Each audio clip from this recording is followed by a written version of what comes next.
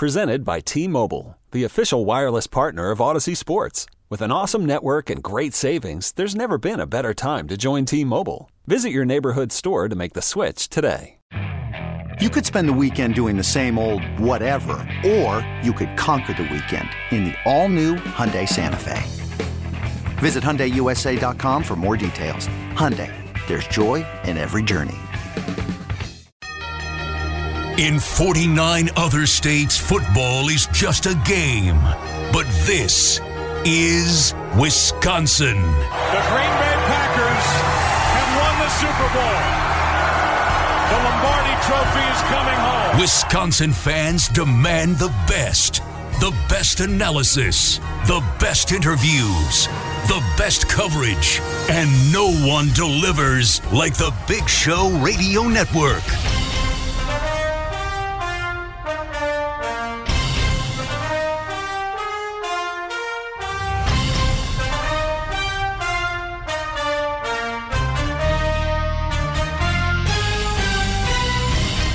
To say, this is quite the entrance. Welcome in. It is the Huddle, served up by Bud Light Seltzer. Unquestionably good. Thanks for tuning in tonight.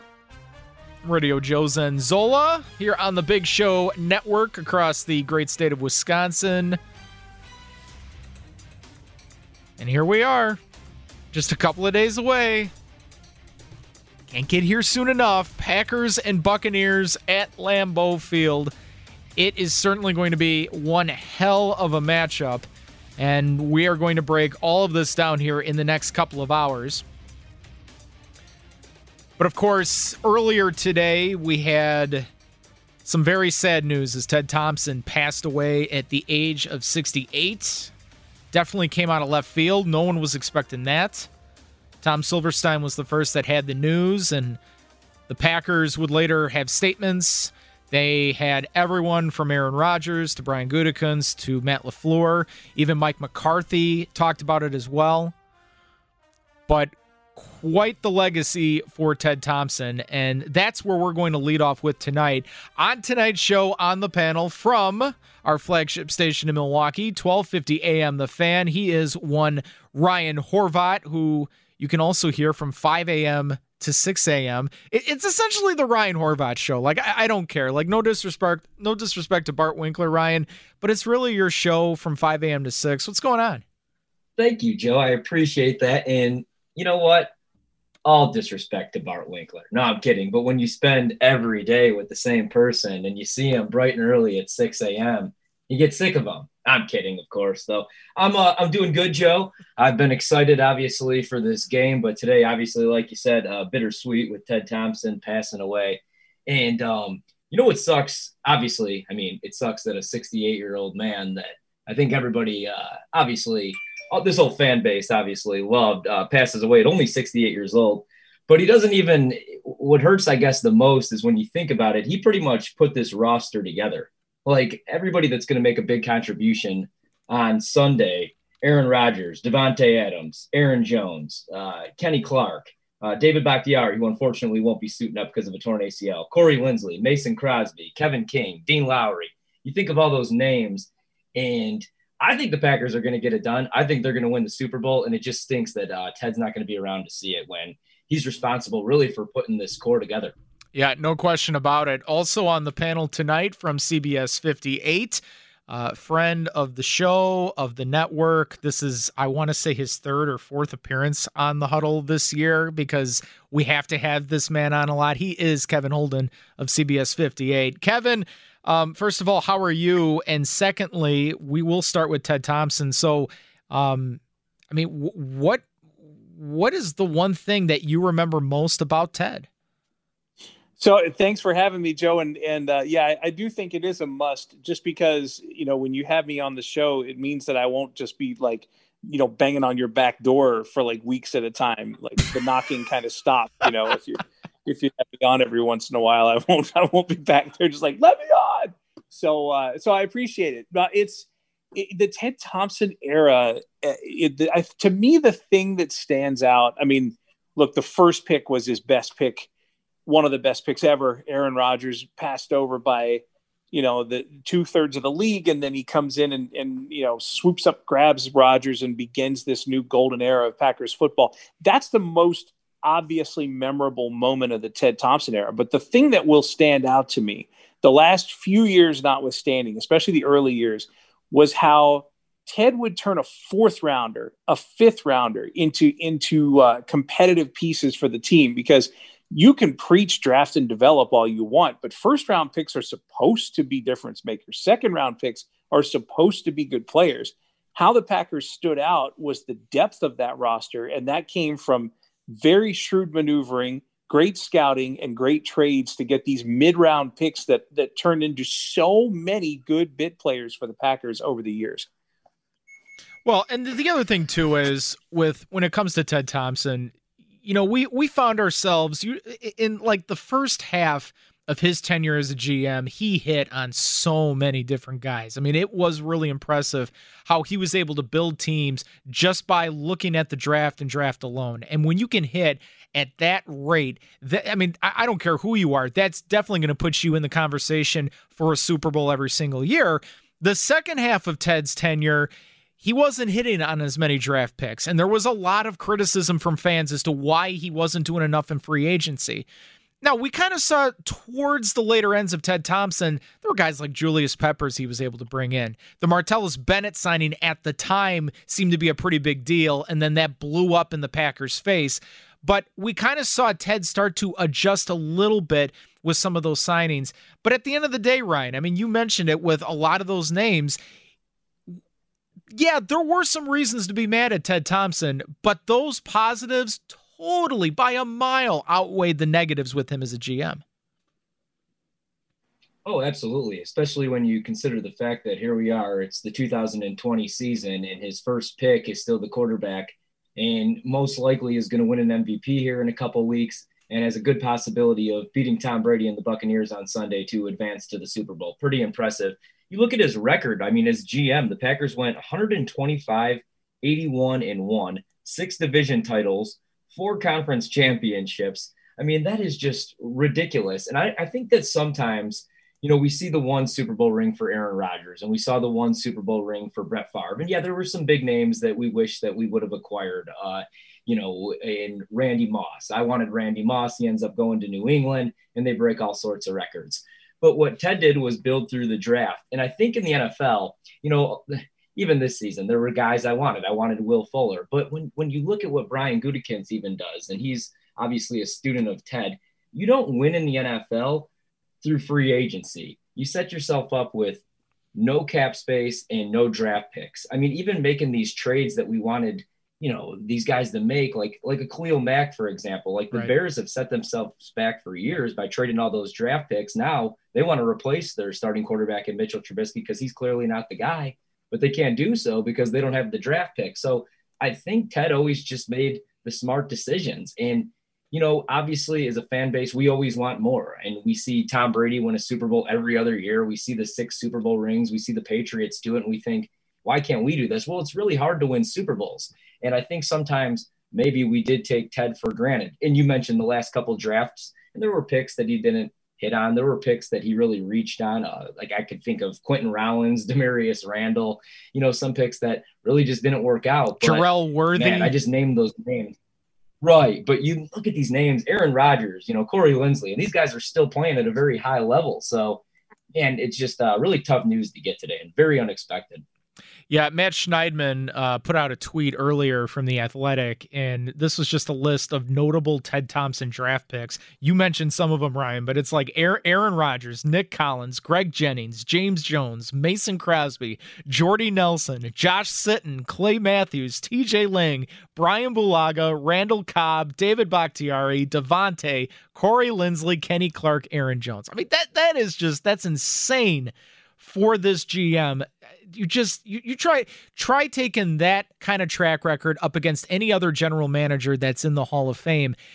And that's the thing, Kevin, when we talk about Ted Thompson, and maybe it's something that you have to chew on a little bit more, but I got to think Ted Thompson might get that gold jacket when it's all said and done based on this kind of legacy that he's been able to accomplish. I think that's a legitimate thing. Yeah, there's no reason why a legacy like Thompson shouldn't be honored. And here's the other thing too: Thompson was part of both recent golden eras of Packers football, because he was, with player personnel during the Brett Favre era when, it was his job back when he was first starting in player development to look at Brett Favre and to tell Ron Wolf, yeah, you should probably go get this guy. I mean, Wolf had the idea to get him, but he ran it by Thompson, and Thompson's like, yeah, I think it's worth giving up a first round pick for him. And he was right there too. So that's, those were really two eras that he played a role in. I mean, if there's any knock at all, and I know some of the later draft picks didn't pan out the way that Packers fans had hoped, it's that the list you read off was like 85% offensive guys. I think Ted's drafts were just incredibly reliable when it came to offensive guys. And it was a matter of how you built the defense that was the difference in what could put the Packers over the top, which is, I think, why he drew some criticism during his time as GM, because the signing of Charles Woodson put him over the top for a Super Bowl. And I think fans wanted another Charles Woodson, or they wanted someone to fill some of those gaps on defense. It did feel like they were chasing defensive linemen, but I'm nitpicking when you're talking about building a successful team for a long time, for the long term. Ted Thompson was there and he, helped them year after year, and he's still helping them now. And going back over to Brian Gutekunst, Torvald, you had mentioned this too. I mean, Brian Gutekunst, there was a lot of questions when he succeeded Ted Thompson. Would he be just like Ted? Would he be a clone of Ted where it was just focusing on draft and development only and not doing enough when it came to free agency and trades? Brian Gutekunst has elements of Ted Thompson, but he's been able to do everything else that Packer fans have been begging for, and that has been a really cool thing about Goody. Yeah, absolutely. I mean, you saw it, pretty much year one when they were very, very aggressive, or, year two, when you consider that they go out there, they spend all that money on Zadarius Smith, Preston Smith, Adrian Amos. And what Kevin brought up is a great point. Like, God bless Ted Thompson. I love him. I just wish that he could have found that defensive back in the draft, man, because he just wanted that defensive back. He wanted that defensive end. And, there were some bad deals in there too. I wouldn't have probably given Nick Perry $14 million a year. He broke his arm pretty much every other year. He was always in a club.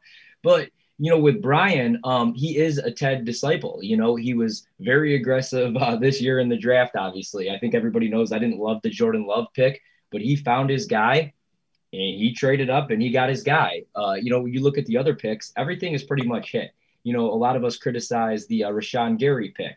He's second on the team in quarterback hurries, right behind Zadarius Smith. He has proven that I think he's going to be an all-pro eventually. I think he's going to be a digit sack guy, and he's also very good against the run.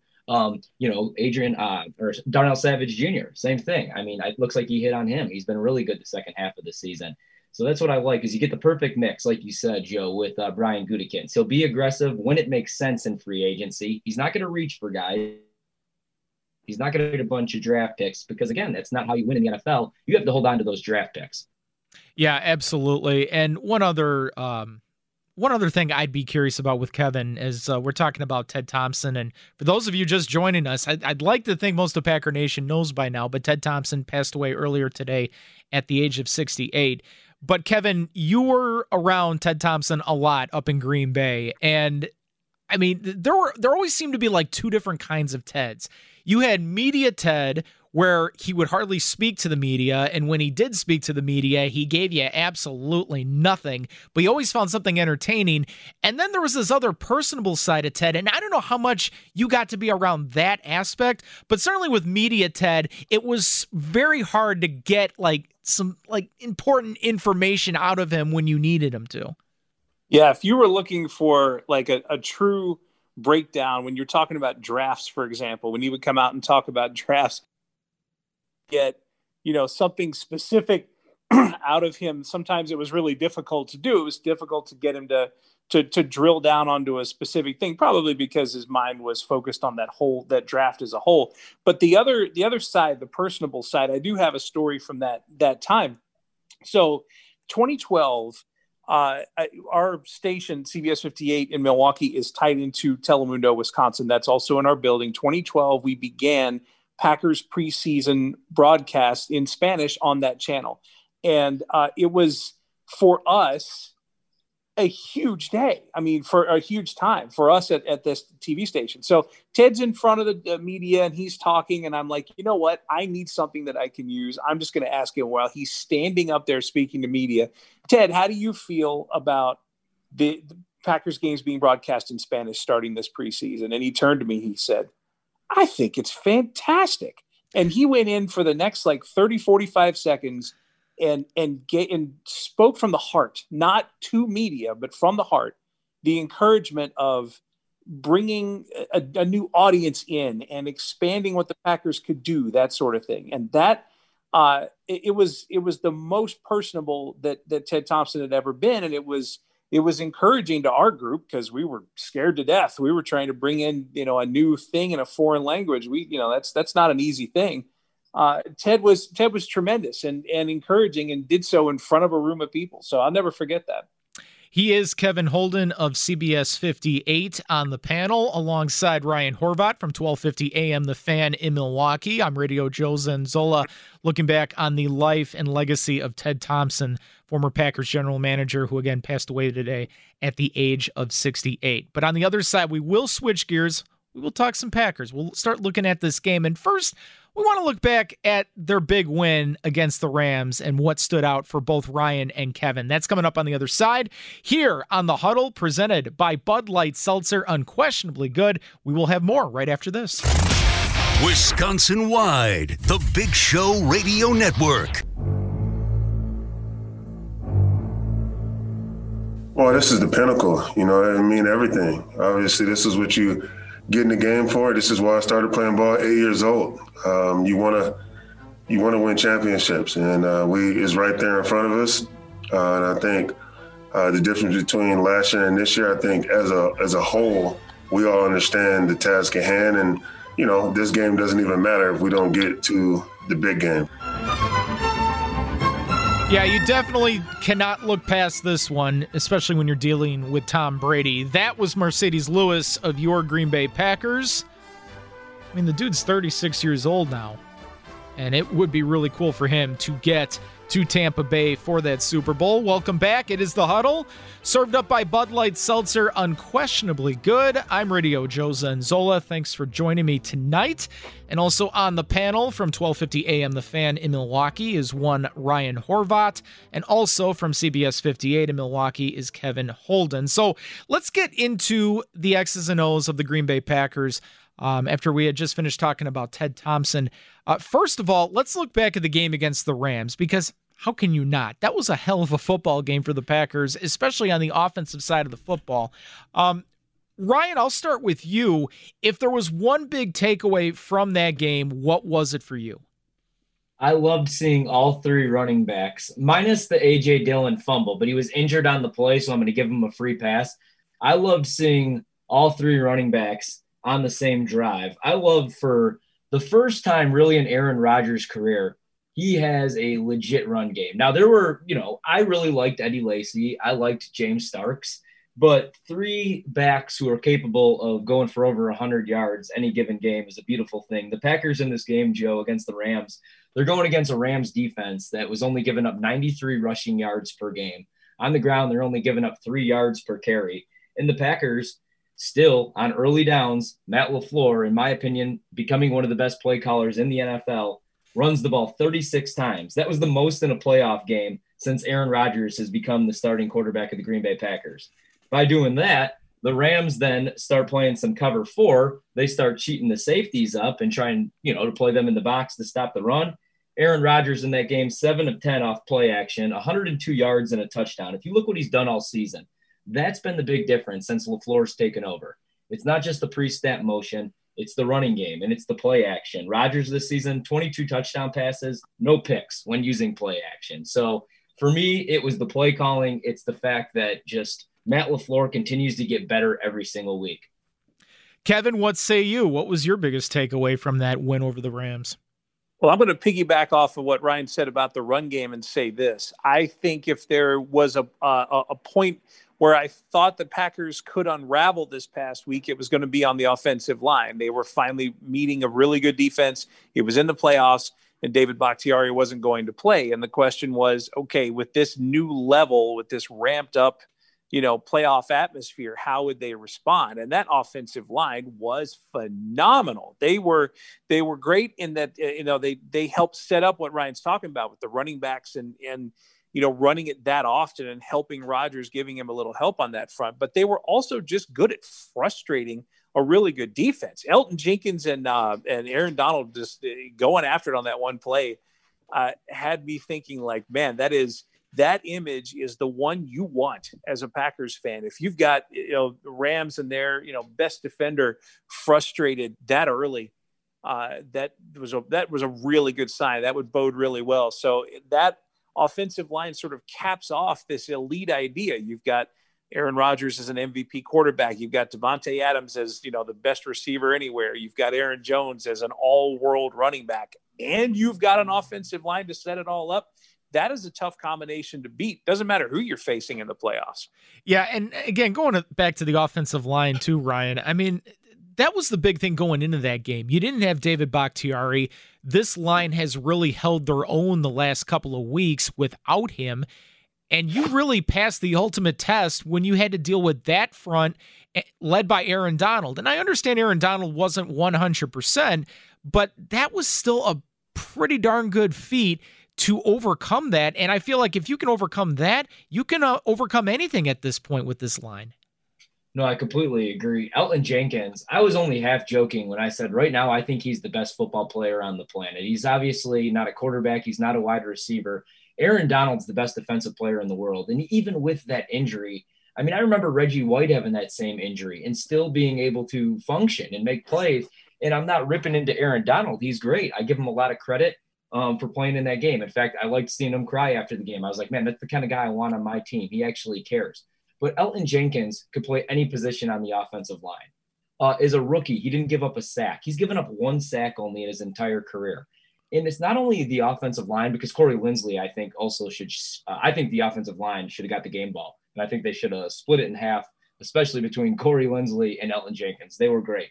But also, Joe, the tight ends block down the field. I mean, Mercedes Lewis is pretty much a glorified tackle at the tight end position. And then Allen Lazard, I think he's one of the best blocking wide receivers in the league. That's what I love about these two tight end formations. You use Lazard, and that's where you get that dagger in the fourth quarter because he finds himself open. Because what the beautiful thing about having Lazard on the field is he's big and strong enough that he's able to block outside linebackers. He's able to, block defensive ends and pass rushers, and he can make plays down the field. So now I understand, I still wish they would have drafted a wide receiver, but I understand why they like these guys so much. MVS, Allen Lazard, because they block down field. Guys like Odell Beckham Jr., they're not going to block down the field the same way that, an Allen Lazard's going to. Yeah, we're going to get more into this wide receiving core coming up in the next hour with, whether or not we've really seen significant improvements or if it's just number 12 making them better. We'll talk about that coming up in the next hour. Kevin, I'm curious from you, and I should have asked you this during the break. Were you at Lambeau this past Sunday? No, we had Scott Grodsky and Darius Joshua from our sports department up there this past Sunday. But no, they know that, I've been around for too many Packers playoff losses. They want better luck up there. Well, I feel the same way because everyone thinks I'm a jinx when I go and cover these big games. Well, I'll say this, though, and I don't know what those guys told you, but when you're watching the game on TV, it looked like there were more than 8,000 fans there. Like, to me, it looked like there was at least 30,000 sitting in Lambeau Field, and it sounded like there were 50,000 based on the crowd. That just seemed to me, we weren't really sure going into the game how 8,000 fans would sound, but to have that fan support and the fact they were louder than what people expected, now home field advantage means even more if you're the Green Bay Packers. And the Green Bay Packers even said, a lot of those guys in the locker room said after that game of how much the fan support really helped. And it's certainly going to help going into this game coming up on Sunday. Yeah, it's the truth. It really will. And it's the way Aaron Rodgers reacted, the emotion with which he reacted because those fans chanted MVP and man, there's just a difference between preparing and playing the way the Packers have played, the way most of the league has played all year in front of no fans, where you can hear little things happening at the line, versus having that fan noise, because that it does impact the game in the sense that if it's your offense in your house, the fans are going to let you work. But if it's the other offense in your house, they can disrupt. They can be loud enough to disrupt. And what we learned was 8,000 is loud enough to be legitimately heard, loud enough to disrupt, loud enough to motivate the team. So, yeah, I'm with you 100%. There are two home field advantages now back in the Packers' favor. There's the fans, and there's the weather, because even though some of the Buccaneers have played plenty of games in snow, it's not the case for the whole team, and it's certainly not the case for most of their season. It's going to be tough for them. Yeah, let's talk about that coming up on the other side. How much weather is really going to play a fact, or is this talk about weather just totally overrated and the Buccaneers are going to be fine dealing with 29-degree weather? We'll talk about that coming up on the other side. That was Kevin Holden, CBS 58, part of the panel tonight. Also a part of the panel is one Ryan Horvat of 1250 AM The Fan in Milwaukee as well. I'm Radio Joe. It's The Huddle, served up by Bud Light Seltzer, unquestionably good. We will have more coming up right after this. You're listening to the Big Show Radio Network. You know, for one reason or another, we've just done a good job. Some years it's been like that. I've been a part of other teams where it wasn't quite like that. Let's keep that streak going. That'd be pretty sweet. So let's get another one. We're going to be challenged to get it because we're going up against, like I said, a great football team. It's a great environment. I mean, this is one of the coolest stadiums in the league to play in. And, I know they're excited. We'll be excited. It'll make for a great football game. Well, if you've been following the NFL for at least a year or two, you would know this voice very well. That's Tom Brady of the Tampa Bay Buccaneers, and it's worth noting that the Buccaneers have won 7 straight games on the road this year, including this last one here against New Orleans.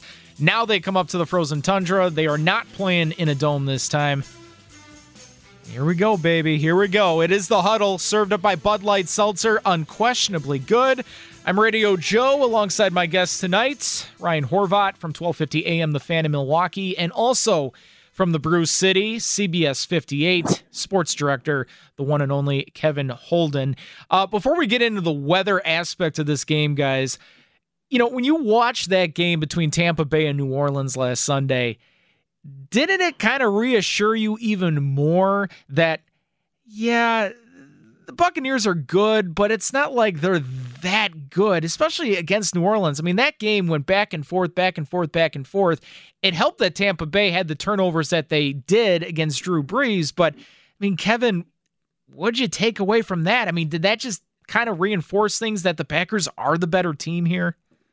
I think a couple of takeaways that came from it. I did feel a little bit better, but I would have felt a lot better if Jared Cook hadn't fumbled the football and the Saints could have gone up by 2 scores fairly late in that game, because I think the Saints had a chance to, really, put their foot on the necks of the Buccaneers, and they just couldn't do it.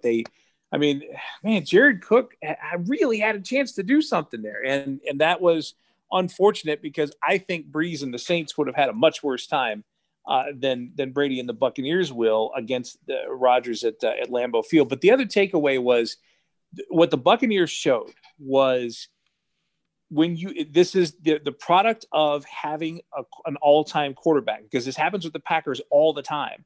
When there's a little opening, when there's a little chance, there's this imposition of will that happens. And it's an incredible thing to watch. But we've watched Rodgers do it time and time again in the playoffs, and Brady does the same thing. When that little window was open, they ran right through it. And what it tells you is what the Packers have to do is not turn the ball over in that game this Sunday. They have to keep away from the turnovers. They have to definitely not replicate what they did in October in Tampa Bay, because the Buccaneers might be the best of anybody in the league of taking advantage of those turnovers.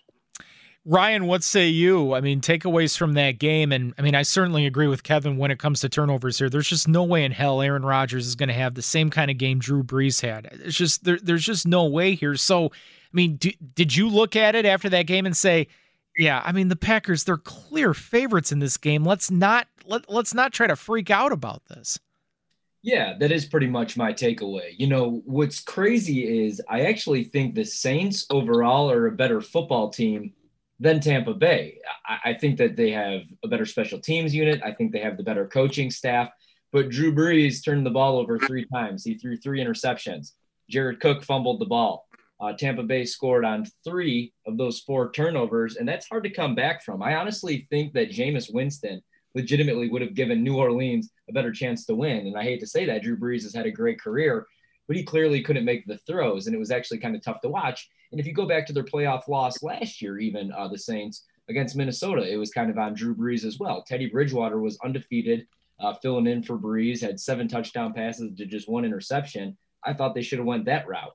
With Tampa Bay, Tom Brady, again, he didn't do a whole lot in this game. He didn't really have to, but he only threw for 199 yards. I think he will turn the ball over once or twice in this game, and I think the key to beating Tampa Bay in the cold weather is to hit Tom Brady, the same way that the Giants did in those 2 Super Bowls where they beat him with the NASCAR pass rush. I think that this matchup is going to favor Green Bay with the cold weather. I keep going back and forth. How much of a difference is it going to make? Because Tom Brady's obviously played in the – you look at everybody else on this roster, they haven't really played in the cold weather, so I think it's going to play a factor. I look at the matchups. Even Mike Evans in this game against the Saints, he only caught 1 pass. Against Jair in the last matchup, he only caught 1 pass. So I really like this matchup, especially at Lambeau Field in the cold.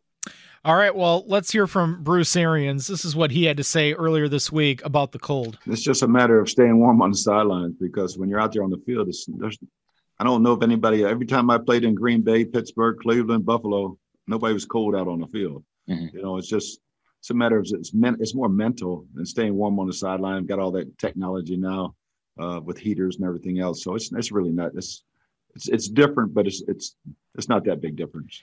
Yeah, I mean, what's Bruce Arians going to say? That, oh man, we really need to be prepared, because if we're not, we're going to be freezing our butts off. It's going to slow us down. And I just, like, Kevin, I don't expect Bruce Arians to come out and try to say that the cold weather would impact his team, but you're a guy that's from the South.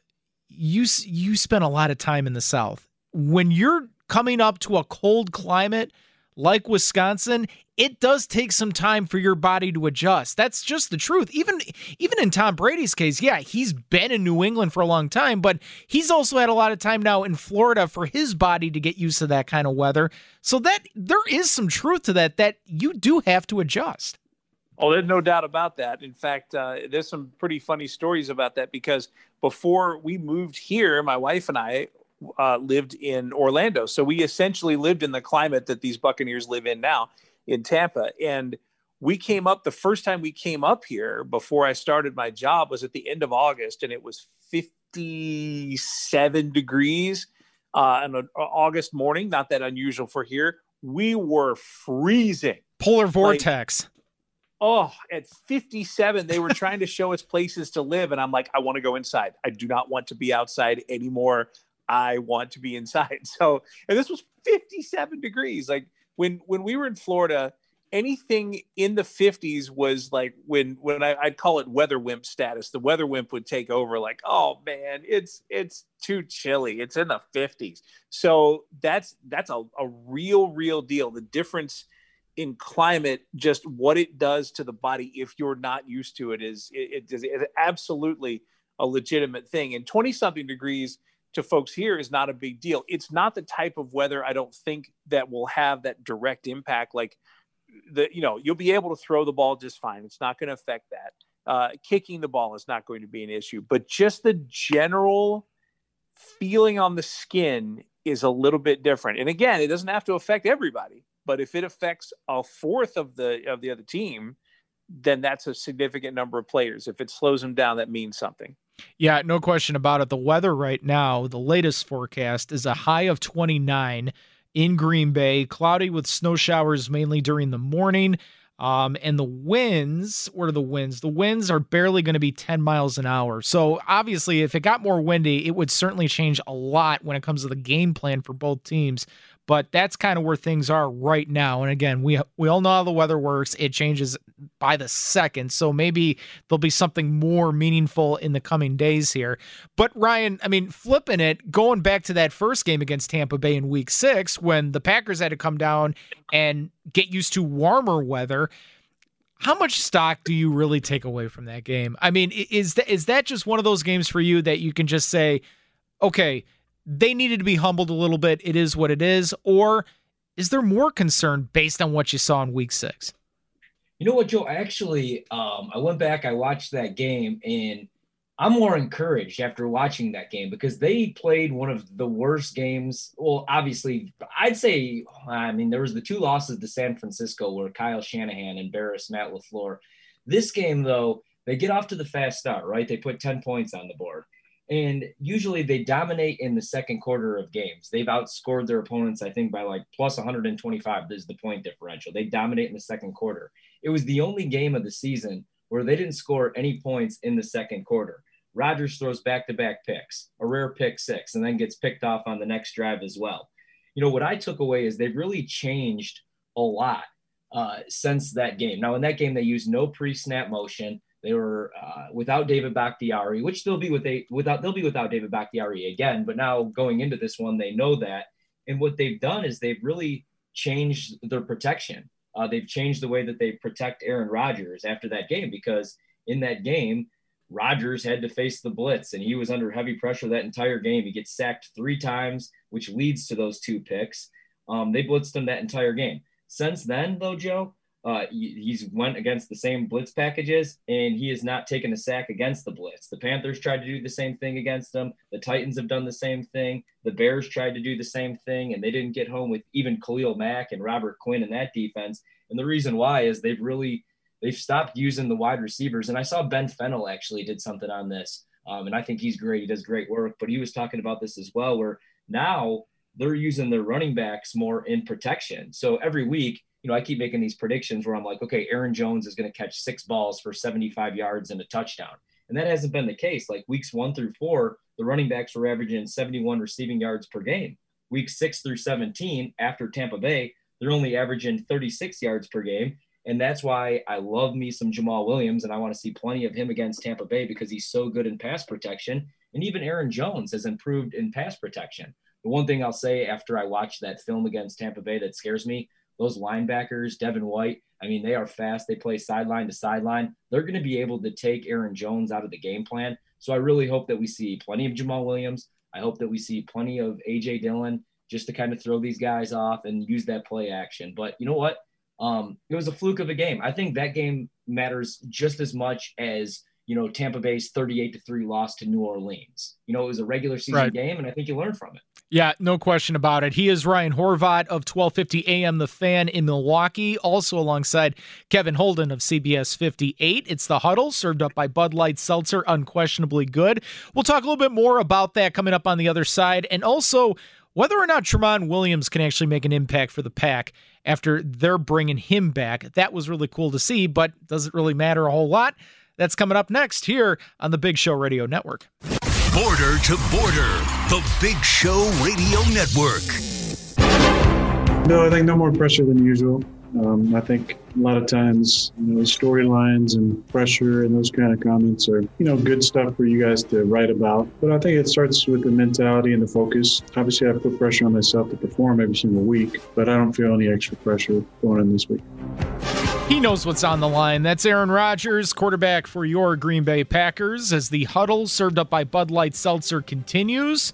A couple minutes before the top of the hour. Kevin, I was going to get your thoughts on that Tampa Bay game. We'll talk about that in the next hour. I do want to get your thoughts, though, on the addition of Tramon Williams and whether or not this really helps the Pack here. It's, I think you can never have enough veteran presence. And one of the things Tramon Williams was a member of a champion team, a Super Bowl champion Packers team. So that player isn't going to be around from a talent standpoint, but he can tell guys what it's like, that path to a championship. Plus, he was one of Ted Thompson's best undrafted free agent signings. So bring it. I love it. Ryan, what about you with Tramon Williams? What do you think he can bring, or is it just the leadership and some advice for some of these younger guys? Yeah, I think the leadership, some advice for the younger guys. It's great to see him back. It'd be awesome to see him get another ring. And, man, I honestly, I trust him out on the field if needed. I trust him more than I trust Josh Jackson, to be quite honest with you. I think you could use him on special teams. One thing I don't want to see, I don't know that I want to see Tramon at this stage of his career returning punts. He may be the best option right now. I just don't want to see it. But you know what? I feel comfortable with him on the field. He's got, like you said, the veteran leadership, I think, is what's most important, though. Yeah, I completely agree. And it'll be interesting to see how they use him, if they use him at all in this upcoming game against Tampa Bay. He's Ryan Horvat. You can follow him on Twitter at Ryan Horvat. Also, Kevin Holden, CBS 58. You can follow him on Twitter at 321QKevin. Not the letter Q, CUE, Kevin. He also needs a blue check mark. Horvat needs a blue check mark. I mean, we got to figure this out here. All right, coming up after the top of the hour here on the Huddle, served up by Bud Light Seltzer, we will talk more about the matchups, the specific matchups on both sides of the football for the Packer offense against the Tampa Bay defense and vice versa. So stay tuned for that. And whether or not Aaron Rodgers is different than maybe other seasons we've seen Aaron Rodgers, or is it just business as usual? That is all coming up next. I'm Radio Joe Zanzola. Again, it's the Huddle, served up by Bud Light Seltzer, unquestionably good. Hour number 2 coming up next here on the Big Show Radio Network. I put on for my city, on for my city. I put on for my city, on for my city. Put on.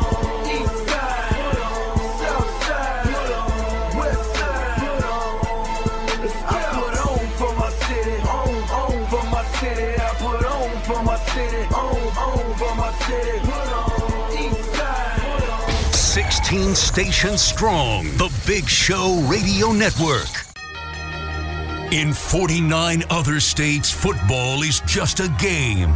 But this is Wisconsin. The Green Bay Packers have won the Super Bowl.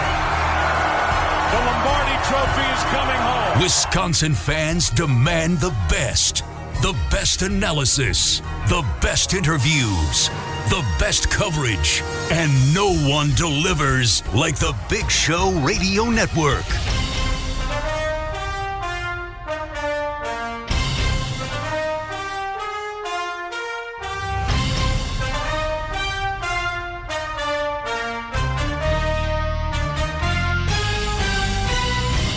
It is the Huddle, served up by Bud Light Seltzer, unquestionably good. Hour number 2. Thanks for tuning in tonight, Wisconsin, wherever you may be.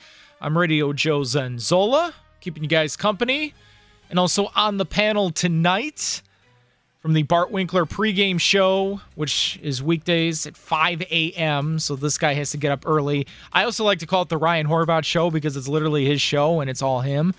Is one Ryan Horvat. He is on the panel tonight. Also on the panel, a mainstay on this show. I believe it's his 4th time on the show this year. Kevin Holden of CBS 58, sports director. He is also a part of tonight's panel. We'll get to more of them here in just a second. Just want to let you guys know, tomorrow on the Big Show, across the great state of Wisconsin, we are loaded. We will be talking to the Harlans. Starting off the show is Bob Harlan, the former Packers chairman and CEO. He's going to join us to reflect on the life of Ted Thompson. And then later on in the show, he's going to be on the call for Westwood One on Sunday for the Packer game. Kevin Harlan, Bob's son. The great Kevin Harlan will be joining us. We'll also talk with Andrew Brandt, former Packers vice president who worked alongside Ted for many years as the capologist. He will be joining us on the show tomorrow, so a lot to get to. So be sure to set your reminders.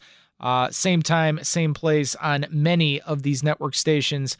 You get the Big Show here on the Big Show Network, so some really good stuff there. So let's get back into this as we continue to get you ready here for Packers and Buccaneers, because it is going to be one heck of a game coming up on Sunday. And Kevin, something I wasn't able to get to you in the first hour of the show is just how much stock you put into that Week 6 loss, for how bad it was, and for the fact that the Buccaneers put up 38 unanswered. Are there things you can look back on that and say, well, you know what? There's some concerns there, or is this just something where it was an off day and you just throw away the tape and you move on? How do you see it? Well, I think that what you learned about the Buccaneers that day that was reinforced in this game against the Saints this past week is when you turn the ball over, they will take advantage of it. And that makes their defense a difficult sort of thing, because it isn't always turnover and then Tom Brady touchdown pass. Sometimes it's turnover and touchdown in the same play, as we learned in that Buccaneers game with the pick six. So that's one part of it. I'm not terribly concerned about something sticking in the heads of the Packers players. I mean, I think the difference between any football team in October and January is significant. The good teams especially have evolved in that time frame. The one most important thing that I think the advantage that it gives the Packers is that Aaron Rodgers throughout his career has been at his best when there's been something to overcome, when there's been some sort of chip on the shoulder, going right back to draft day. And when they were 4-6 and it was run the table, or when they were 1-2 and it was RELAX, like he has a way when pushed against the wall of responding. And so the fact that there is game tape of being dominated by the Buccaneers defense, I think might actually play a little bit into the Packers' favor, because whatever that is inside Aaron Rodgers is going to be motivated by what he saw in week 6 in Tampa. Yeah, let's talk about Aaron Rodgers, shall we? I mean, we all know he's the MVP. We all know how amazing he's been, and the fact that this has been his best season since 2011. But Ryan, is there something different about Aaron this year compared to maybe other seasons? Or is this just literally same old Aaron Rodgers? This is just how good he is. This guy is a first ballot Hall of Famer, end of story. No, I think there's a lot that's different this season. You know, first off, he's fully healthy. He's not playing with a broken leg that we find out about like 6 months later. He's not playing with a broken collarbone or rushing back from an injury. He had a full offseason where he was fully healthy. Now he's changed his diet, but he did that a couple seasons ago. You know, he kind of went through his process when he was on the Pat McAfee show, and he's been great on that show on Tuesdays. And you're seeing a new side of him where he's opening up more. What I love about Aaron Rodgers is that he's become the leader that I always wanted Aaron Rodgers to become, right? Because he's always had the talent. But what's always drove me nuts, and I'm at the station, at our flagship station, The Fan, I'm the Aaron Rodgers apologist. I love the guy. I always say he's my last favorite pro athlete all time. But he's become the leader that I always wanted him to be, because even if you go back to the playoff loss against San Francisco last season, when they got punched in the mouth, he sat on the sideline and he was kind of moping. And we've seen that in playoff losses. You know, we've seen guys drop balls and Rodgers not want to go back to those guys. This season, we've seen a different side of Aaron Rodgers. Hell, we just saw it against the Rams. I mean, Allen Lazard drops a huge pass. Rodgers has faith in him, goes back to him, and it works out for the best. Allen Lazard scores a touchdown. So I think that obviously, like you, I mean, Kevin, you're in all these Zoom meetings. You hear him speak to the media. He opens up a little bit more. You know, you see him smiling a lot more. And I think the reason for that is because he knows now that he doesn't have another 10 years here in Green Bay. You know, he sees the light at the end of the tunnel. He's got, you know, as he says, he's on the back nine of his career. And man, say what you want about that guy. He loves playing football for the Green Bay Packers. He always talks about how important it is for him to finish his career in Green Bay. And that's the most important part for him of his legacy, you know, even over winning another Super Bowl. But yeah, we've definitely seen a different side of Aaron Rodgers, a much better side of Aaron Rodgers. And it's been fun to watch. It really has. And Kevin, I mean, I don't know how much you look at this to say whether or not that Jordan Love draft selection motivated Aaron Rodgers even more for him to maybe take his game up to the next level. I don't know how much you buy into that notion, but keep in mind, during the offseason, Aaron Rodgers started looking at game tape from when he was having those ridiculous seasons in 2010 and 2011. Like, he went all the way back to really study, and that's the first time he has ever said that publicly, that he went and did that. So I just think there are many different things that have motivated Aaron Rodgers, and I think also it helps that he has a game plan led by Matt LaFleur that he likes and that they've been able to compromise. It has just been a formula for so much success.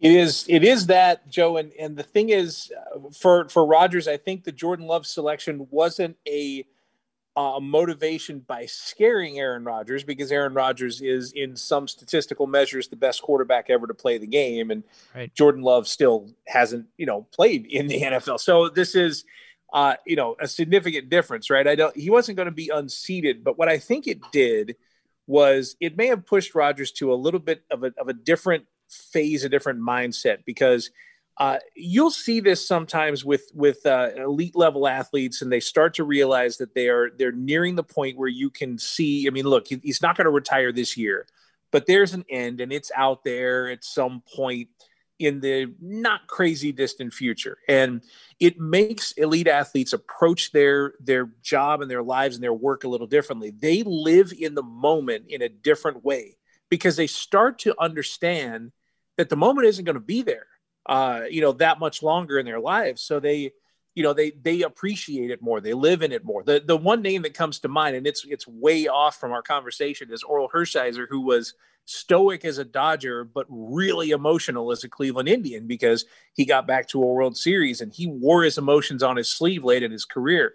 In Rodgers' case, I think he realizes, I'm only going to do this so many more years. I better have fun doing it. And once he lives in the moment, he realizes, as you say, he's got a great relationship with a coach that knows what he's doing, that is doing his best to help Rodgers succeed. And instead of trying to worry about 2024, Rodgers is just enjoying what he's got right now. And it's been fun to see. It's a renaissance a bit for a guy who, has been elite, but is at a different level this year. Kevin, I'll keep it with you, actually. And this was a question we posed earlier this week on The Big Show. And it was simply this, who, between Aaron Rodgers and Tom Brady, who really needs this more for their legacy? And I feel like the consensus is Rodgers, but I also heard some takes for Tom Brady. Where do you see that between those two? I still think it is Rodgers, because the unfortunate thing is, if you've got a knock against Rodgers at this point, it's that he won a Super Bowl early, and it's been a decade now, and he hasn't been able to get back to that same point again. He's been close, and it hasn't been on him. There've been everything from defensive troubles to special teams lapses that have, hurt them in NFC championship games. I think Rodgers needs it more, but I understand the idea of Brady, not as a Patriot, being able to accomplish this away from New England. I get that. I think it is very significant for both quarterbacks, but from a legacy standpoint, almost without question, Rodgers needs this more. Ryan, how about you? When you think about it with Tom Brady, this would be incredible if the dude wins a Super Bowl with a different team and not having Bill Belichick behind him. It certainly would go a long way for his legacy, but Rodgers or Brady, who do you think needs this more? Yeah, that's a great question, because you could really make the argument, for both quarterbacks, for either quarterback, because with Tom Brady, there were points in his career where he was labeled as just a game manager. He had some really fantastic seasons. The season that I brought up earlier, where they go obviously 16-0 in the regular season, and he's, breaking every single possible record. He's throwing the ball to Randy Moss and Wes Welker. But for the majority, he's always had, all 6 Super Bowl rings, he's had a top 10 defense. He's played for, arguably the greatest head coach in NFL history, one of the best play callers in Josh McDaniels. So he's been labeled a system quarterback. Now he wants to prove, that he's responsible for those Super Bowl rings. And he wants to prove that he could do it on his own. With Rodgers, I kind of hate how we judge success, in all of pro sports. When we talk LeBron James and Michael Jordan, and we compare the two of them, who's the true GOAT? What does everybody always bring up? The championship rings of Michael Jordan. And while I agree, Jordan, he's always going to be the greatest player of all time in my book. I hate that we just base everything off of rings. I almost feel like Tom Brady and the Patriots have kind of ruined the way that we view other players' legacies. I think Dan Marino is one of the greatest quarterbacks to ever play the game, and he doesn't have a Super Bowl ring. I think if we talk NBA basketball, I think Charles Barkley is one of the most impressive players in NBA history I've ever seen. The guy was a 6'6" power forward in a time where, everybody else was 6'10", 6'11", and he was still pulling down, 15 rebounds and scoring 20 points per game. And with Rodgers, we always just talk about, hey, it's been a great career, but he only has the one Super Bowl ring. And we did the same thing with Brett Favre. great career, but only one Super Bowl ring. So I think it's very important for Aaron Rodgers' legacy in Green Bay because, I mean, personally, he wants one more Super Bowl ring than Brett Favre. He wants 2. He wants 3. So I'm gonna lean Aaron Rodgers here, but I think you could really make a case for both quarterbacks. Yeah, no question about it. He is Ryan Horvat of the Bart Winkler pregame show, also known as the Ryan Horvat Show, 5 a.m. weekdays here on 1250 a.m. The Fan in Milwaukee, our fine flagship station. Also from CBS 58 in Milwaukee is one Kevin Holden, the sports director who does a fine job and has to handle all of his staff like Scott Grodzky and Christina Tuso. I know that's very tough for him. I'm kidding. Other side of the break, we will look more into this matchup. First, we will look at the Packers defense going up against Tom Brady and the offense, and then we'll flip-flop things a little bit later on as well. It's the Huddle, served up by Bud Light Seltzer, unquestionably good. I'm Radio Joe Zanzola, and we will have more right after this. Wisconsin-wide, the Big Show Radio Network.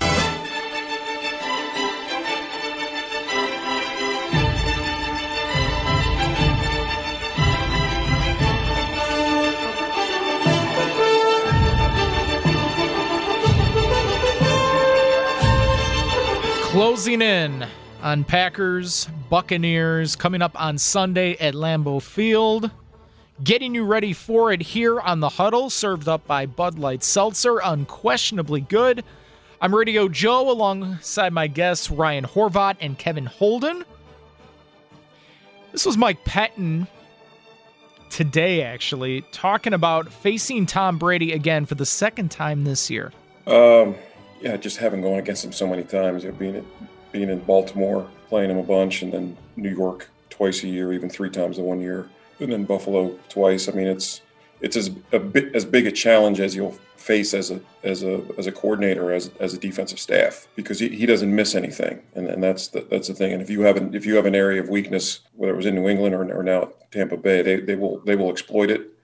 And continue to exploit it until you make a correction and force them out of it. So it's a huge challenge. I mean, it's pretty clear. Obviously he's going to go down as one of the best of all time. For me, I just love it because it's a great challenge for our guys. That hey, to go to the Super Bowl. I mean, we have to beat Tom Brady. I mean, I think our guys they're excited for the challenge, but we've made sure that we've stressed it all week.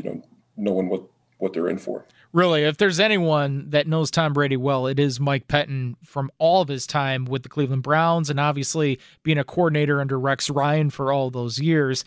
But Ryan, I'll start with you. It just seems like if there is one big key to this game, you need to continue to see this Packer pass rush just get after it. I mean, Za'Darius Smith, Rashawn Gary, I mean, these guys have looked so good. Preston Smith has brought it up. That, to me, is what really stands out here. You want to make Tom Brady as uncomfortable can be. Absolutely, Joe, especially at his age in the cold weather. I love when we talk about guys like Tom Brady, or we talk about Aaron Rodgers really quick on a side note, and we're like, he's on the back 9 of his career. And I'm like, man, then I'm on the back 9 of my career because I'm almost hitting my mid-30s. And now we look at these guys in the NFL like Aaron Rodgers, he's 37, 30 years old. We treat him like he's 70 years old. Same thing with Tom Brady. Tom Brady looks really good right now. But the key to beating Tom Brady has always been the same. You have to hit him. If you let Tom Brady sit in the pocket and pick you apart, Tampa Bay is going to win this game. Now, what I love has been the Packers defense the second half of the season, really since the Tennessee game especially. I mean, they're playing a little bit more man-to-man rather than just zone coverage. I want to see the same defensive game plan that they had against Jared Goff. Against a guy like Jared Goff or Tom Brady, they really can't move outside of the pocket, so you could play more man-to-man rather than more zone. And Rashawn Gary has been fantastic, really, since the second half of the season. Again, I mean, look what he did against the Rams. He tied his season high. He had 7 quarterback pressures against Jared Goff. He made life really uncomfortable. You look what he did all season long, 46 total quarterback pressures, second on the team, next to just Za'Darius Smith. So, again, yeah, that's the key to the game. You got to get pressure on Brady, and if you do that, you could force him into turning the football over. If he turns the football over 2 times in this game, Green Bay is going to win, because I promise you this, Aaron Rodgers is not turning the ball over again against Tampa Bay. Well, when we talk about golf analogies with Tom Brady, I would say he's already on the 19th hole. Like, right. It is incredible that this dude is still playing at the highest of levels that you would expect for a guy that's in his 40s. Kevin, the one thing is with Brady, he's got so many weapons to throw to. Like, I don't care who you are. Like, the tight ends have been loaded. The receivers have certainly been loaded. We don't know if Antonio Brown's going to play in this game. I mean, they're listing him as a game time decision. He didn't practice again today. But, I mean, for you, what do you fear most when it comes to all these weapons that Tom Brady has to throw to right now? Well, I think when you're talking about the number one option, whatever option you put on Jaire Alexander is going to be fine. That's going to play in the Packers' favor like it has every game all season because Jaire Alexander has been absolutely phenomenal. The question is, how does the second matchup go? How does the third matchup go? How do the Packers scheme when you're talking about Godwin and Evans and you're talking about Gronkowski and this rejuvenated Leonard Fournette and so on and so forth? Like you have to have answers for each of those questions. And when it's one player, when it's, a team with one star receiver, it's a different animal. But when you're talking about this many, my concern is farther down the line, third option, fourth option, fifth option. I think Brady could be wearing those guys out as the game goes on. He could be using those guys, a tremendous amount as the game goes on. So if you're talking about a level of concern, that's probably it. I'm pretty confident in the Packers defense in general, but beyond that first or second matchup, I get a little more worried. There's more depth talent wise. You're talking third, fourth, fifth option on that Buccaneers team. Ryan, what do you do with Jaire Alexander? Do you keep him on Mike Evans the entire game? Do you move him around? Do you think Antonio Brown factoring into this could maybe change it? Like, I mean, what would you do if you're Mike Pettin having Jaire Alexander at your disposal, trying to utilize him against this impressive group of receivers? Yeah, I have him shut down Mike Evans in this ball game, but I completely agree with what Kevin said. Like, I think that the story of this game is going to be what the role players do for Tampa Bay, because I think Mike Evans will finish this game with less than 4 catches. I think Jaire will be on him probably 75% of the snaps, I would say at least, and he's going to shut him down. But then is Antonio Brown, first off, is he playing in this ball game? Is he fully healthy? Is he even 80%? I'm worried about a guy like Scotty Miller, a slot receiver that's going to come out of nowhere and catch a 75-yard pass when we least expect it. I think that with the defensive backs, I think Kevin King and Jaire Alexander are going to do their job. I don't think we're going to hear much from Mike Evans or Chris Godwin in this game. But again, what concerns me is the running backs, because Ronald Jones had a big day against this Packers defense and went for over 100 yards. Now lately it's been all Leonard Fournette, and he looks as good as he did when he was in Jacksonville those first couple of years. He looks as good as he did when he was at LSU. They're using him as a pass catcher. He's running the football well, and so I'm worried about the run game. And then another thing that concerns me, Rob Gronkowski, this season he's looked a little bit washed up, but against the Green Bay Packers, he made plays down the field. And also Cameron Brate, he's all of a sudden become a top tight end. So I'm afraid of those tight ends, the crossing routes, and then obviously their running game. That's what concerns me. I don't think it's going to be Mike Evans that beats you, but I could see it being somebody like Scotty Miller or Cameron Brate. Yeah, I agree with you on Cameron Brate, and actually I think he's a pretty underrated tight end. Like, I'm actually surprised the Buccaneers never gave him more opportunities in Tampa, because, they drafted O.J. Howard, so that took some snaps away from him. And then bringing back Gronkowski obviously pushed him back until Howard got hurt. But, I mean, really, there are a lot of impressive weapons here. And Kevin, I mean, flipping over to the Packers defense and the run defense, I mean, the linebackers, Chris Barnes, starting with him, has been really impressive. And also, it looks like Kingsley Keke might be coming back in this game as well. He's been in the concussion protocol. I just think up front for the Packers, that is going to be another critical aspect about this, is keeping guys like Leonard Fournette and Ronald Jones in check. Yeah, and Ryan hit it on the head. I mean, you got two main things you got to do. You got to hit Brady a little bit. You got to just make sure he's not comfortable. But then you do have to contain when it comes to that run game. I thought it was encouraging, at least, that Cam Akers didn't go bonkers in that game this past week, because it was pretty clear that if Cam Akers, found a rhythm, if he was able to run the way he had in some of the other games late in the regular season, that it was going to be a problem for the Packers. And it wasn't, and that's a good thing. That does make me feel better. If they can do that, knowing they have to contain Akers, I think they can at least pay enough attention to the Buccaneers ground game to keep it in check and then put the rest of their focus on Brady. But look, this is the NFC Championship game. It's not meant to be easy. It's not supposed to be easy. And if you're thinking about trying to, pressure Brady, make sure that Brady, feels you a little bit, but then at the same time trying to contain a run game, if it sounds difficult, I think it's because it is difficult. This is not an easy task for these guys. He is Kevin Holden of CBS 58 alongside Ryan Horvat of 1250 AM The Fan in Milwaukee. I'm Radio Joe. It is The Huddle, served up by Bud Light Seltzer. And coming up just a little bit, we will be making our predictions for this upcoming game between the Packers and Buccaneers. We will also get to the AFC Championship as well between the Bills and Chiefs. But on the other side, let's flip the script. Aaron Rodgers and this offense going up against a pretty fierce Tampa Bay defense. We'll look at that matchup coming up on the other side here on the Big Show Radio Network. You're listening to the Big Show Radio Network.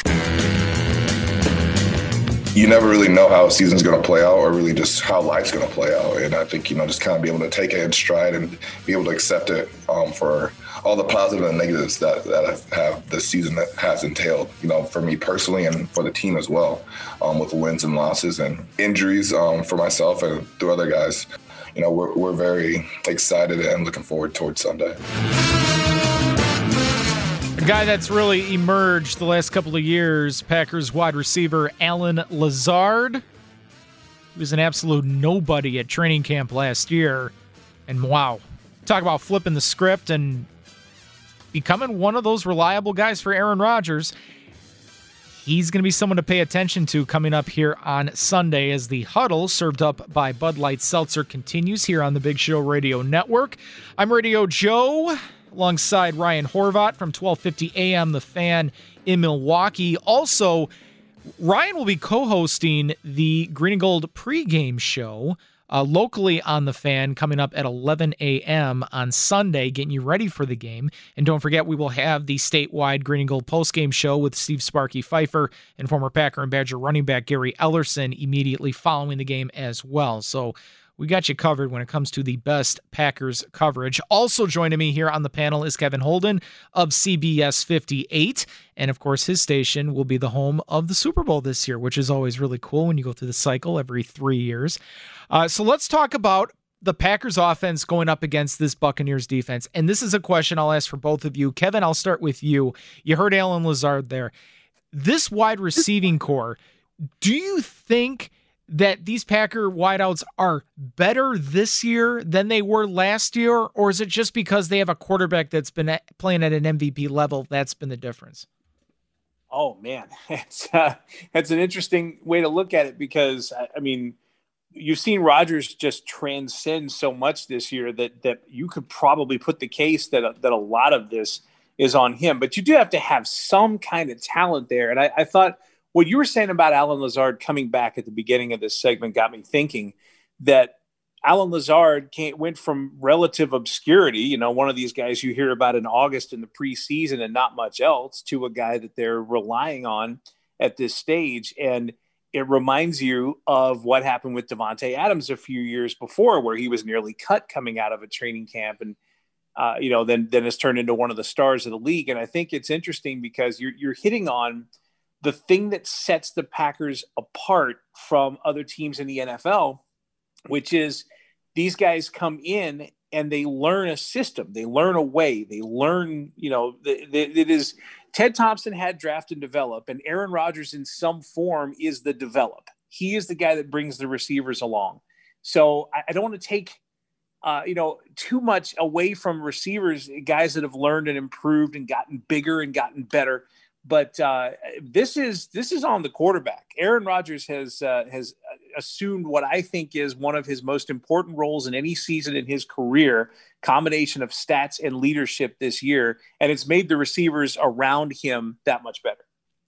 Ryan, how about you? Do you feel like this wide receiving core this year has taken a step compared to where they were last year, or is it just because of Aaron Rodgers? I think, the majority of it is because of Aaron Rodgers, because he's been so good, and also because Devontae is so good. Imagine if Devontae played 16 games this season, guys. The numbers that he put up. I mean, he caught 18 touchdown passes. That's more than the Rams secondary allowed all season. It's ridiculous. He really is the best receiver in the league. And proved it this year. He's the best. He runs the best routes. He's got the best hands after really struggling those first couple years with drops. And I see now MVS is never going to be Devontae Adams, but I'll tell you this: MVS, the old adage or whatever is you can't teach speed, and he's a burner. But also, what I like about MVS is he does block down the field, and he has high football IQ. I think you saw it in the second half against the Rams. Rodgers was serving up some balls that could have been picked off, and MVS really on the one play in the end zone really became a defender. That ball should have been picked off. He made a really smart football play.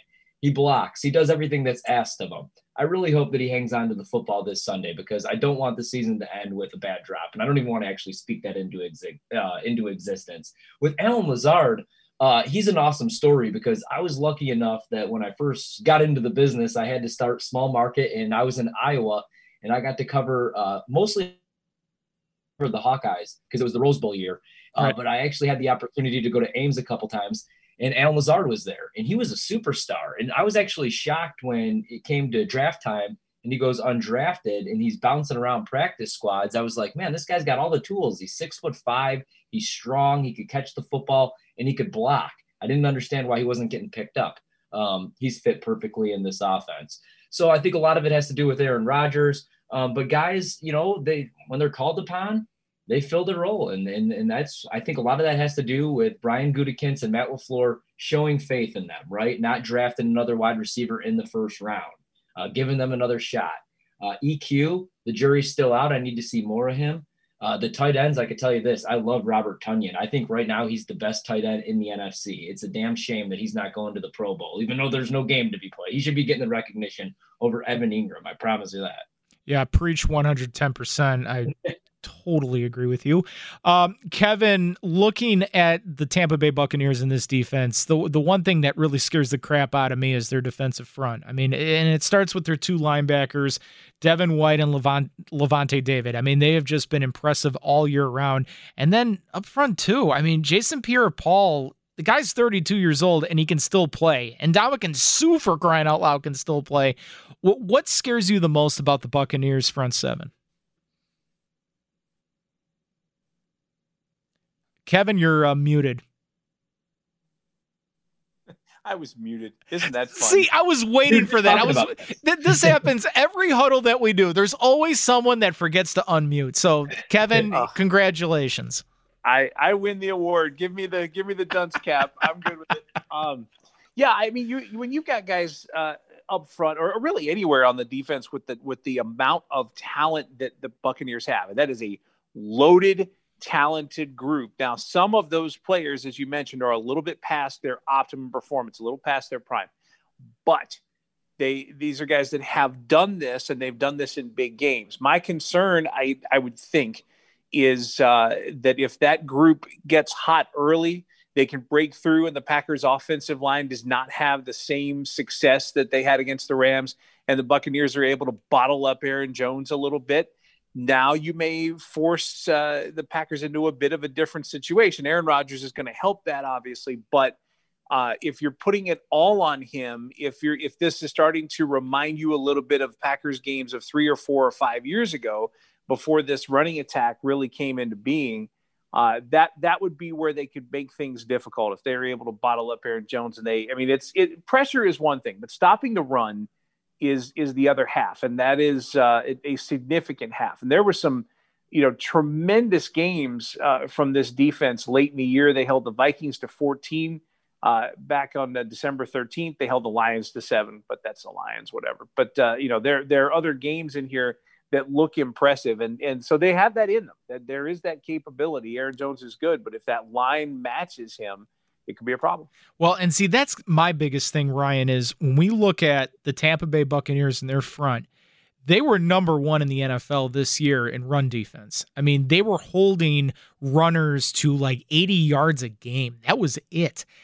to me, that is the number one thing I'm looking really close at, because I know you want to have a steady diet of all these running backs that the Packers have, all these weapons, but when you're trying to do it against this front, that to me is very concerning. The Buccaneers secondary, you can get after that group. I mean, they're bottom third in the NFL when it comes to pass defense. But when we're talking about their front, I'm just very curious, like, how do you look at it with how the Packers can use these running backs against this group? Right, and that is what concerns me a little bit, is that front. And it's Sue, because there's one player in the league that could get in Aaron Rodgers' head, and it's him, and it's JPP, and it's guys that we haven't talked about in years.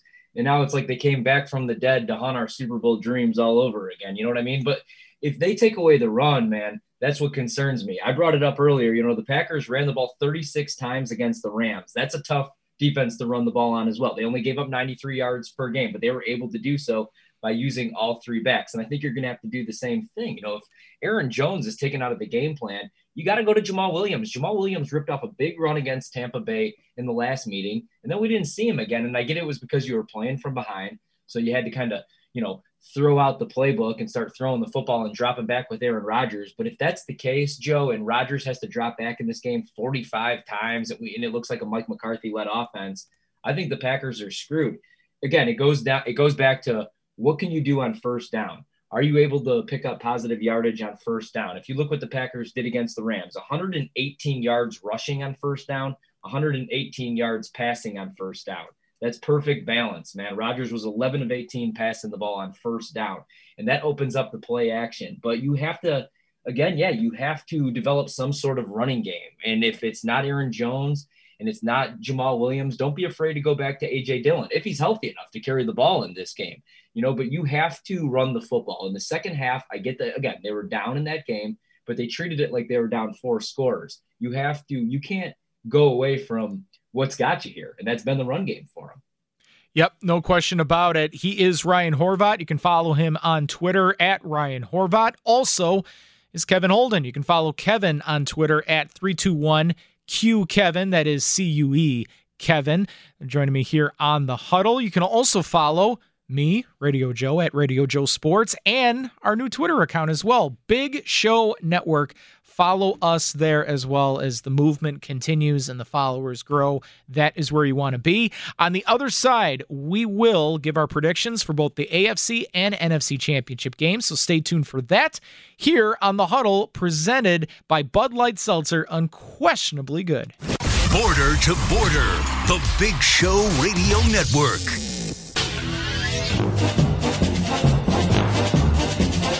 Just really can't say enough good things about Ted. Just a tremendous person, and really will be missed. And you know, it's obviously recently it's been really tough. Not too long ago, we started looking at and decided we're going to put his name up in the Stadium Bowl. And I was able to been working on it for probably a month or so, and was able to convey that to Ted's family. We'll have a ceremony in the fall. Certainly, I think a fitting way to honor Ted for what he meant to the organization. Yeah, very cool. And that was a guarantee regardless, but it's just unfortunate that it had to happen now after Ted Thompson passed away earlier today at the age of 68. That was Packers president and CEO Mark Murphy. I'm Radio Joe. The Huddle, served up by Bud Light Seltzer, continues here. We have just a few minutes, and we'll get to our predictions here for Packers Buccaneers in just a second. But again, tomorrow on the Big Show, to lead things off on the show, former Packers chairman and CEO Bob Harlan, he will reflect on the passing of Ted. That is coming up tomorrow. Also, a guy that worked alongside Ted for many years, Andrew Brandt, the former VP, capologist for the Packers. He will be joining us on the show tomorrow as well, so stay tuned for all of that. All right, gentlemen, let's look at the AFC Championship between the Bills and the Chiefs. And let's be perfectly honest here, Ryan. Patrick Mahomes is playing in this game, right? Would you agree? And what is your prediction? Yeah, I agree. I think he's going to play in this game. I mean, he's been at practice the last 2 days. Today, I mean, even though he's in the concussion protocol, he practiced today with a helmet on. I think the line in Las Vegas kind of proves that he's going to play. It went from 2.5 to 3 points, where the Chiefs are still favored. I think the Bills legitimately can hang with the Chiefs, and I've thought that all year because they could score enough points to hang with them in a shootout. And what we saw from the Bills, granted it was against the Ravens and Lamar Jackson left that game in the third quarter, their defense played pretty damn well. Still, I think it's going to be a close one, but I'm not going to bet against Patrick Mahomes until somebody actually knocks the Chiefs off. So I think it's going to be the Chiefs in a close one. I'm going to go 31-28. All right, Kevin, do you expect Patrick Mahomes to play? And your prediction for this game? 100% I think he's going to play. You get to this stage of the season, if there is any sliver, any chance whatsoever, any hope, he will be out on the field. I would bet that he will be out there. It's interesting. This AFC Championship game is a referendum on the other side of quarterbacks. It's like you can talk about how the evolution of the game has happened or whatever, but in one conference you've got veteran quarterbacks, and in the other you've got young mobile quarterbacks battling for the conference title. So that QB position is still really important. I think it's the Bills' time, and I don't know if I have a whole lot to back that up other than just gut feeling, gut instinct, but I think the Bills have enough. They've got a couple of weapons in that receiving core. I like Josh Allen a lot. Patrick Mahomes will be difficult to stop, but I think the Bills are going to pull this out 30-29 and go to the Super Bowl. Woo! You know what? I'm picking Buffalo too. I have been all about Buffalo this year. Josh Allen, it starts with him, but the fact that you were able to add a legit weapon, Stephon Diggs, that was the guy they needed in that offense to really make things go. And I've been high on their defense for a long time. They have really been building up that group. I'm going to say it's a very close game, but I'm going to pick the Buffalo Bills as well. I'm going to say 34-31 in that game. It should be a hell of a matchup, and hopefully we will all be sitting pretty with the Green Bay Packers because they will be playing before the AFC Championship game. So we've got a couple minutes here. Ryan Horvat, I'll start with you. Who wins between the Packers and Buccaneers? I'm going to go Green Bay 31-21. I think it's going to be a close game, and I think Tom Brady's going to throw a late interception, and I think Jair's finally going to get his hands on one because I think Brady's going to test him, and I think Jair is going to end up being the hero. I think they're going to sack Brady 3 to 4 times. Rashawn Gary's going to end up with 2 sacks, and I think Aaron Rodgers is going to have a big game at Lambeau Field and head back to the Super Bowl finally. I'm usually a believer, Joe, that we just can't have nice things in Wisconsin. This team's too damn good, man, to be cursed. I think they're heading to the Super Bowl, and I think they get it done against Tampa Bay. Kevin, what about you? We got about 30 seconds. I think that everybody's going to focus on Devontae Adams and Alan Lazard and the other receiving options, and I think it is Tunyon time. Tunyon as in onions, because Buccaneers are going to be crying at the end of this one. It is going to be 27-20, Packers going to the Super Bowl. My heart is going to be racing throughout this whole thing, and I think it's going to be racing all the way to the bitter end. I'm going to say the Packers do win this game. They will beat Tom Brady in Tampa Bay, but it's going to be a shootout, 34-30 or 38-34. There's going to be a lot of points, I feel, in this game, but we shall see. Let's hope we're talking about the Packers going to the Super Bowl. It's long overdue. I'm tired of the misery. I'm tired of letdowns the last 10 years.